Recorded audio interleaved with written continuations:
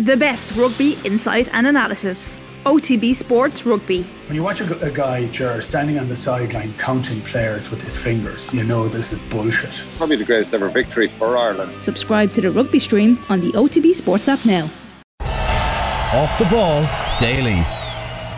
And you're very welcome along to Thursday Nights Off the Ball. My name is Richie McCormack, and on the way tonight we're going to bring you some of the best of the year so far. Plus we're going to check in with John Giles on the festive football that we have had to date. But unfortunately it's our duty to bring you some sad news this evening to start the show. It's been confirmed in the past few moments from his family that the Brazilian football icon Pelé has died at the age of 82. His daughter Kelly Nascimento confirmed the news on Instagram in the past few minutes with a picture of the family hand in hand with the legend, saying, "Everything we are is thanks to you. We love you infinitely. Rest in peace." It ends, of course, his battle with cancer, which had been ongoing for the past couple of years, and he'd been in hospital in Sao Paulo for the last number of days to treat his cancer, which had progressed, according to doctors, over the course of the last while. And we will pay tribute to a man who has shaped a lot of people's involvement in football over the course of the last 50 years. A man who won 3 World Cups, the first of those as a teenager in 1958 in Sweden. He went on to be the absolute star of the show in 1970 as he wrapped up essentially his international career there. Scored 1,000 plus career goals. He graced Irish shores as well, playing at Dalymount Park against the selection there back during the 70s with Santos, and left an indelible impression on not only the world of football but also the world of sport as a whole. Fingers crossed we'll be able to check in with John Giles, who obviously would have come across the great that was Pelé during the course of his career as well. But that sad news reaching us this evening in the past few moments that Brazilian icon Pelé has died at the age of 82. If you want to get in contact with your memories of Pelé, indeed, if your memories of watching him, if you're even a massive Escape to Victory fan, as I have been for the past 30 odd years, by all means give us a shout. 53106 for 30 cent is the text number tonight. You can tweet us at Off The Ball. We'll be delighted to hear from you. We will start off the news round, which is brought to you with thanks to Gillette for an effortless finish to your day. Cathal Mullaney's joined us in studio. Cathal, that sad news obviously aside, it's been a typically busy festive day in terms of sport, and we'll start off with what we had at Leopardstown today. Yeah, that's right, Richie, and a good day once again for Willie Mullins at Leopardstown with 2 Grade 1 successes. State Man took the honours in the feature, the Matheson hurdle. Paul Townend was on board to guide the 5-year-old to victory, in Sharjah, who was bidding for a 5th successive win in the race, finished in 3rd. Mullins and Townend also enjoyed a notable win in the Grade 1 Neville Hotels Novice Chase. Gaillard de Menil took the honours there, and the race though was marred by the fatal injury sustained by both unexpected depth and 3-stripe life. We also heard from Jurgen Klopp today, Cathal, because obviously enough they've had a new arrival, or he will be certainly a new arrival come January 1st. We'll get to the pronunciation of his surname perhaps in a moment, but that man from PSV has been the subject of Jurgen Klopp's, or the crux of Jurgen Klopp's press conference today. Yeah, he says he won't rush Cody Gakpo to settle in after signing the Netherlands international from PSV. The forwards move was confirmed last night for a free fee which could be as high as €50 million. And Manchester United were also thought to be interested, but Klopp says it was clear he wanted to join Liverpool. Welch was involved from a specific moment on, but we didn't tell him, talk to him, because there was no reason for it. When I was allowed to speak to him, I spoke to him, and it was some of these nice moments when you are Liverpool the manager of Liverpool FC, and you realize, you think you have to convince somebody, and then you realize during the talk, the door is wide open. So this is more or less a home run, and it was cool then. So we didn't need Virgil to convince him. But after that, obviously Virgil is anyway likes to be involved in these kind of things, and from a specific moment on he had his say as well, but all good. Agent Virgil in the works there as well. In terms of his defensive partnership, it looks like there's good news for Liverpool there as well. Yeah, Ibrahima Konate is available for the meeting with Leicester City tomorrow. The Konate has returned to training following his efforts at the World Cup with France and is in contention to be involved tomorrow. But Klopp stated that while his squad had come through unscathed following that win over Aston Villa on St Stephen's Day, the players who missed that game, Roberto Firmino, Curtis Jones and James Milner, won't be back for tomorrow's match. There is football obviously ongoing tonight. No action in the Premier League, that will resume at the weekend, but certainly in the Championship we've got action this evening. We do, and one of the games is just past the 50th minute mark. QPR 0, Luton 2 is the latest score from the early kick-off. A number of matches then, 5 in total underway from 7:45. Blackburn entertain Middlesbrough, Coventry take on Cardiff, Huddersfield host Rotherham, Millwall meet Bristol City, and Wigan go up against Sunderland. At 8 o'clock tonight, West Brom take on Preston, and then at 8:15 Sheffield United take on Blackpool, and a win there for Sheffield United will see them move level on points with the leaders Burnley if they can get all 3 points in that encounter. We've got John Giles standing by, obviously, on the breaking news this evening that Pelé has passed away at the age of 82. But before you go, Carl, just bring us up to date with what's happened at Ali Pali today. Well, it's been a dramatic day, Richie, and Dirk van Dijvenbode of the Netherlands is one of the players through to the last 16. He got the better of England's Ross Smith by 4-3 after that match went to a tiebreaker leg. There was a record 31 180s scored in that match, and van Dijvenbode will play Michael van Gerwen in the next round. Former champion Rob Cross also in contention for another title. He was a 4-1 winner over Mervyn King today. Cross set to play Chris Dobie in the next round, and Stephen Bunting got the better of Dave Chisnell by 4-2. 3 matches down for decision tonight. Josh Rock on stage in the final match of the night against Johnny Clayton. Before that, Josie D'Souza takes on Gerwin Price, the world number 1, and getting underway in the next few moments is the meeting of Vincent van der Voort and Luke Humphreys. Carl, abbreviated though, has been tonight. Thank you so much for stepping in and bringing us the news round. As we say, the big story of the day though, and the big story of the evening, of course, breaking in the past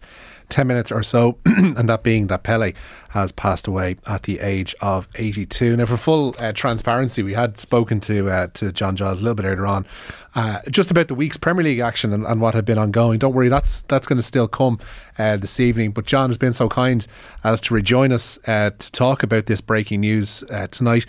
And John, desperately sad news, and it's hard to really comprehend a world without Pelé, because for many people for so long he was the very embodiment of football. What were your impressions of Pelé down through the years, and where does he rank for you in terms of the world's greats? Well, sad to hear the news, Richie. I don't think there was anybody better than him. Let's put it that way. Yeah. He was as good as any. What I found with all the great players, Richie, none of them are the same.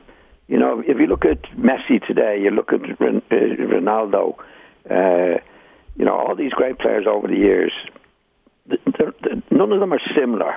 They all have their own individual greatness, and Pelé certainly had that. He was in my time. Well, I never played against him, but I'll tell you a story. I met him one time, but you know, he was only 17 when he played in the World Cup and won it. I think he won it 3 times. Yeah, and he was brilliant. I mean, he wasn't a very big fella, but his heading was brilliant. I mean, he was a real striker.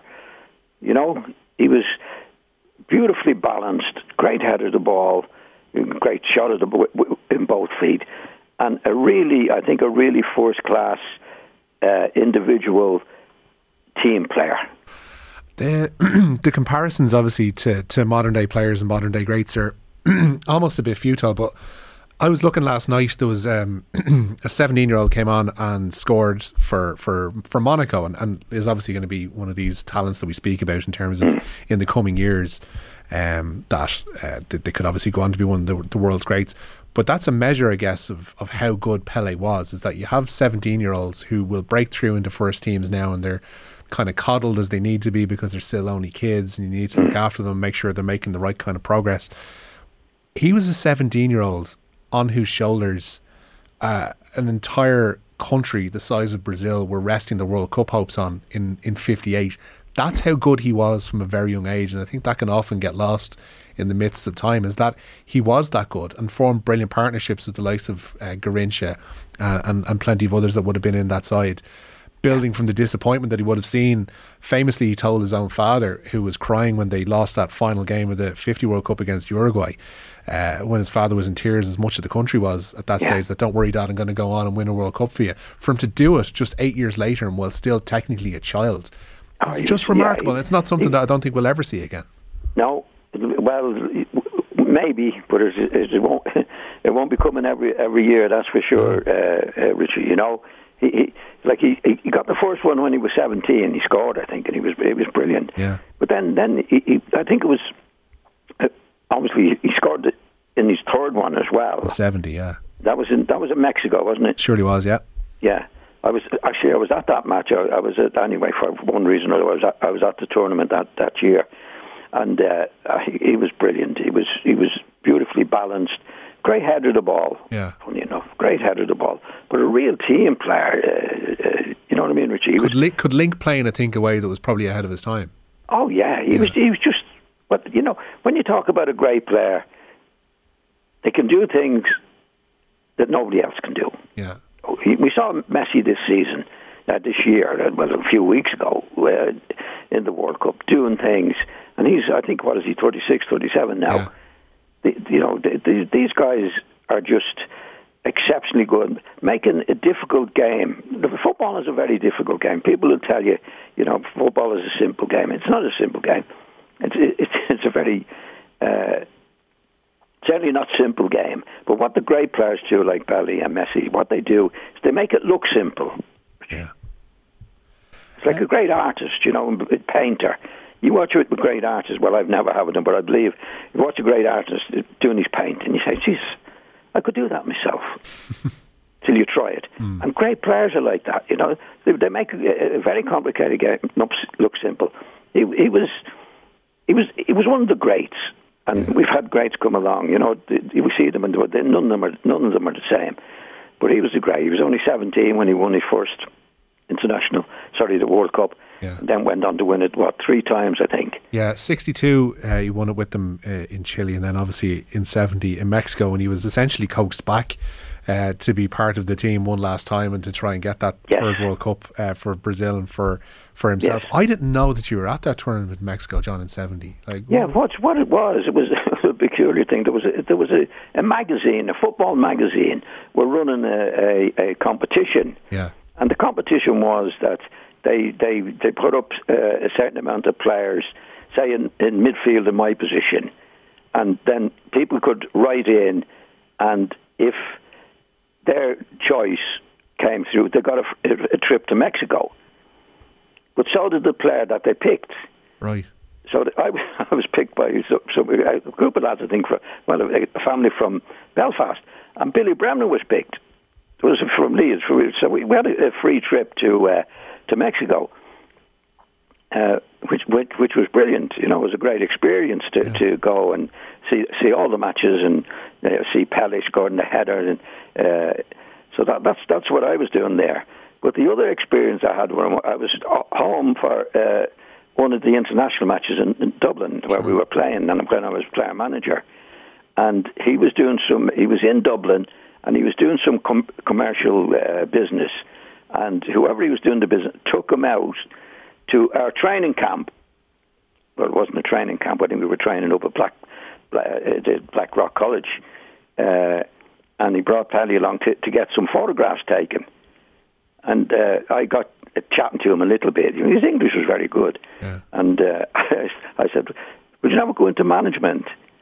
And he said, "No." No. But he was brilliant. He was humble. He was taking the photographs, got it done, and he was a real ex-player. Do you know what I mean? Yeah. He seemed like a statesman for the game before that really became a thing. Like he was the kind of guy who would have had a lot of commercial attachments to him. He would have been one of the first players to have that, and Puma on board him pretty early on.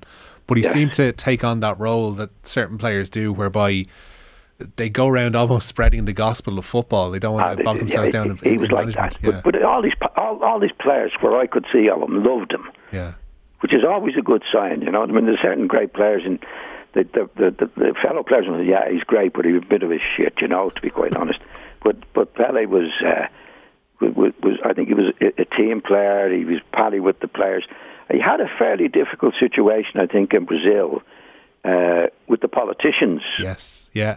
There was famously, I think it was, John, that obviously there would have been interest in him from abroad, but such was the political nature and the fact that the military were involved there in the late 60s and early 70s that they wouldn't let him go. And like you would have known from playing in the States, he was the guy who essentially got the NASL up and running, and it took a lot of, I think, political manoeuvring to allow him to move to the United States, and they had to get involved with government kind of talks and all that kind of stuff. So he was almost he was stuck in Brazil to a degree. He couldn't go off and play in Europe during the course of his the regular playing days while he was still there, but managed to get out in the 70s and spread the gospel to America. You would have seen the kind of after effects of what he did over there in that country too.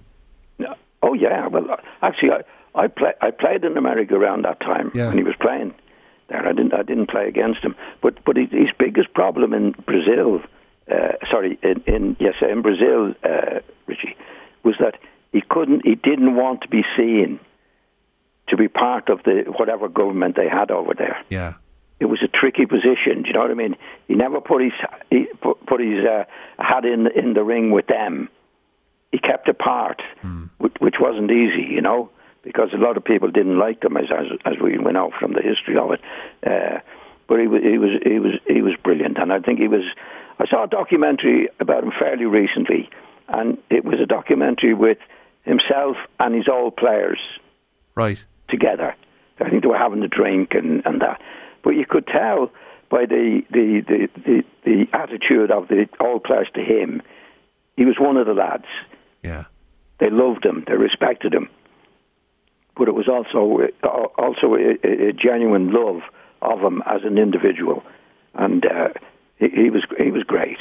He was great. Whatever greats we've had, and a lot of people wouldn't have seen Pelé, but all the greats we've had, they're all different. They're definitely all different, but he was up there with whatever one is considered the best in what he did. I think that's a difficult position that we find ourselves in terms of history, is that we're now losing these connections to that past, like the physical connections, and you'd be counted among that because you would have had the luck and the good fortune to catch him live and to see him live. Like, give us a sense of what it was like to watch him at that 1970 World Cup, where, you know, he's in his imperious phase there, and he's that World Cup, for all he's done great up until that point, that was his coronation. That was the point where he sailed off into the sunset on the shoulders of a bunch of fans in the Azteca, as, you know, enshrined as the greatest ever. You got to see him in that arena. What was it like? Yeah. Well, he was just great. He was an all-round player. He could hold the ball up. He could score goals. He was a good header, great header of the ball. Funny enough, Richie, you know, because he wasn't a big fella. He wasn't, you know, he's only about, I'd say, 5'8". But it's what he obviously left behind worldwide. I think in the third World Cup, where he was coming near the end of his career. I think at that time he didn't. I think he came out of retirement or whatever at that time. He was coaxed out, I think, by the authorities in Brazil. Just give him one more go. He had to play in it, but I think he wanted to finish at that particular time before the World Cup. So it was a bit of a strain for him. He was coming near the end of his playing days at that particular time. But obviously he played. He played for his country. He played for his fellow players, and came out on a big high. Yeah, you know, couldn't have been higher, and that's why he was loved by Brazil, having done what he did through his career, to go to play in 3 World Cups, finals and winners. But I think, I mean, obviously I didn't know him. I met him, but he seemed a very, very humble individual.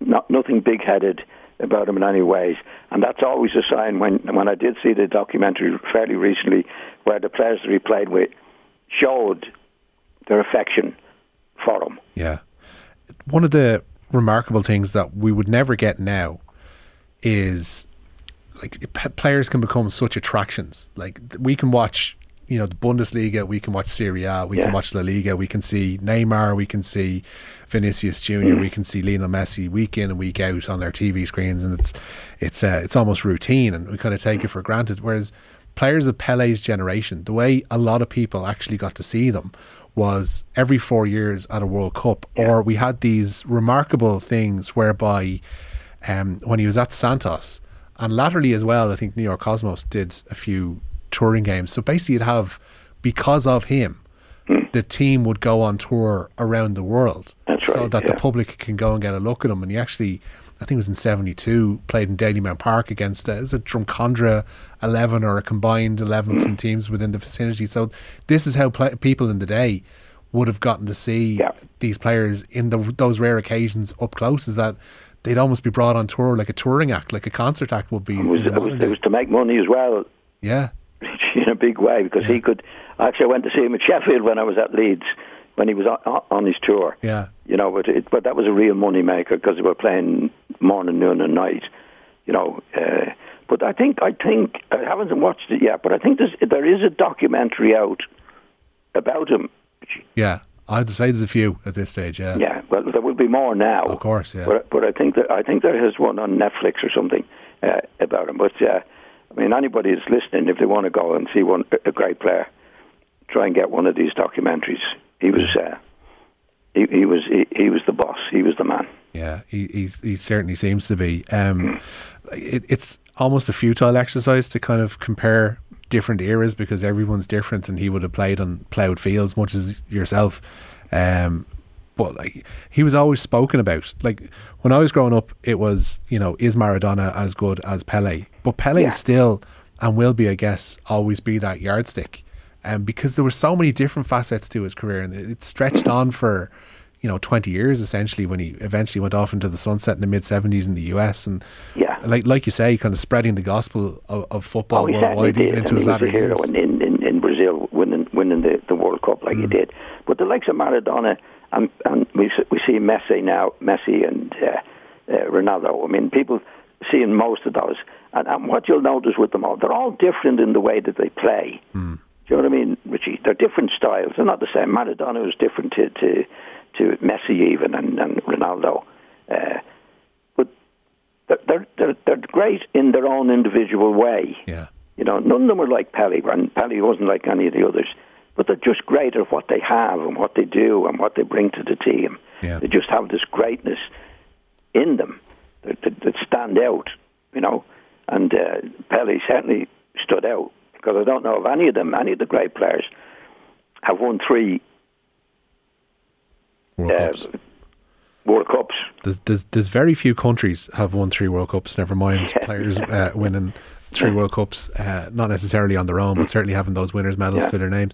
Listen, John, sorry for catching you on the hop with this one, but obviously no problem. I'm sorry. The poor Pelé has passed away, but I'd be delighted to talk about him anytime, Richie. It's my privilege. Absolutely, John. It's our privilege as well to check in with you, and we're going to have more from John momentarily, but for now, John Giles there on the life of the great Pelé, who has passed away this evening at the age of 82.